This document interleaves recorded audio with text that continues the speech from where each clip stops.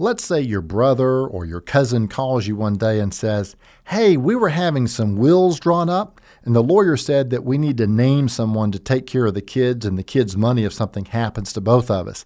We think the world of y'all, and we can't think of anyone we'd rather trust our kids with. Can we name you in our wills?" Wow, what an honor to be asked in the first place.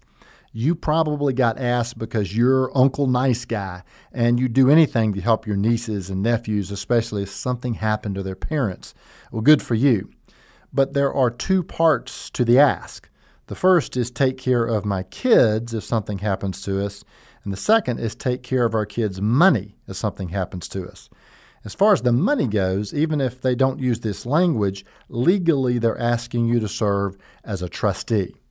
Now, a trustee is someone held responsible for managing assets held in trust for the benefit of someone else. As much as you may love your siblings, your cousins, or their children, before you say yes to being an individual trustee for someone else, consider some of the following. The first is time. How much time do you spend managing your own finances right now? Do you really want to add the management of a potentially large amount of money to one of those tasks that you have to do regularly with no pay? The second is training. Will you know what you're doing? Administering a trust requires compliance with complicated tax, legal, and investment requirements. Sure, you can hire and get help from the pros, but at the end of the day, the buck will stop on your desk, which brings up another point, which is risk. What if something goes wrong? Suppose you make a mistake and cost the trust a wad of money due to a tax slip-up or an investment goose egg or a legal misstep. Do you have the resources to make the trust whole? And finally, there's temperament. Do you like saying no a lot?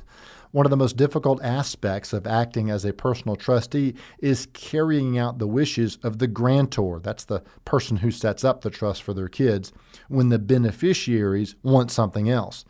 It's not unusual for one need to arise after another that's greater and greater in frequency.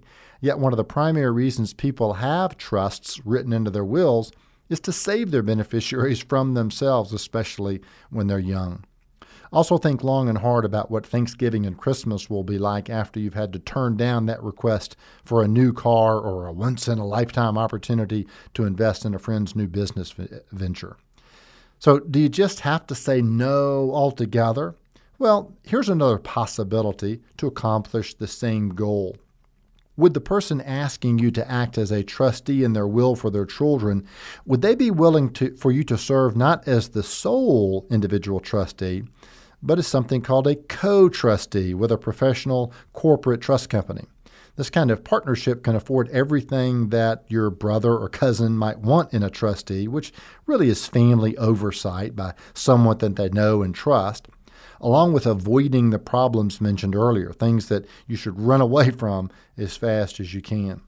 If you ever are asked, consider it an honor that someone thinks that highly of you to ask you to serve as an individual trustee for their children's money.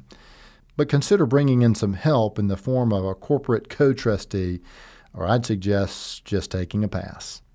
Offering you wisdom on wealth, I'm Byron Moore.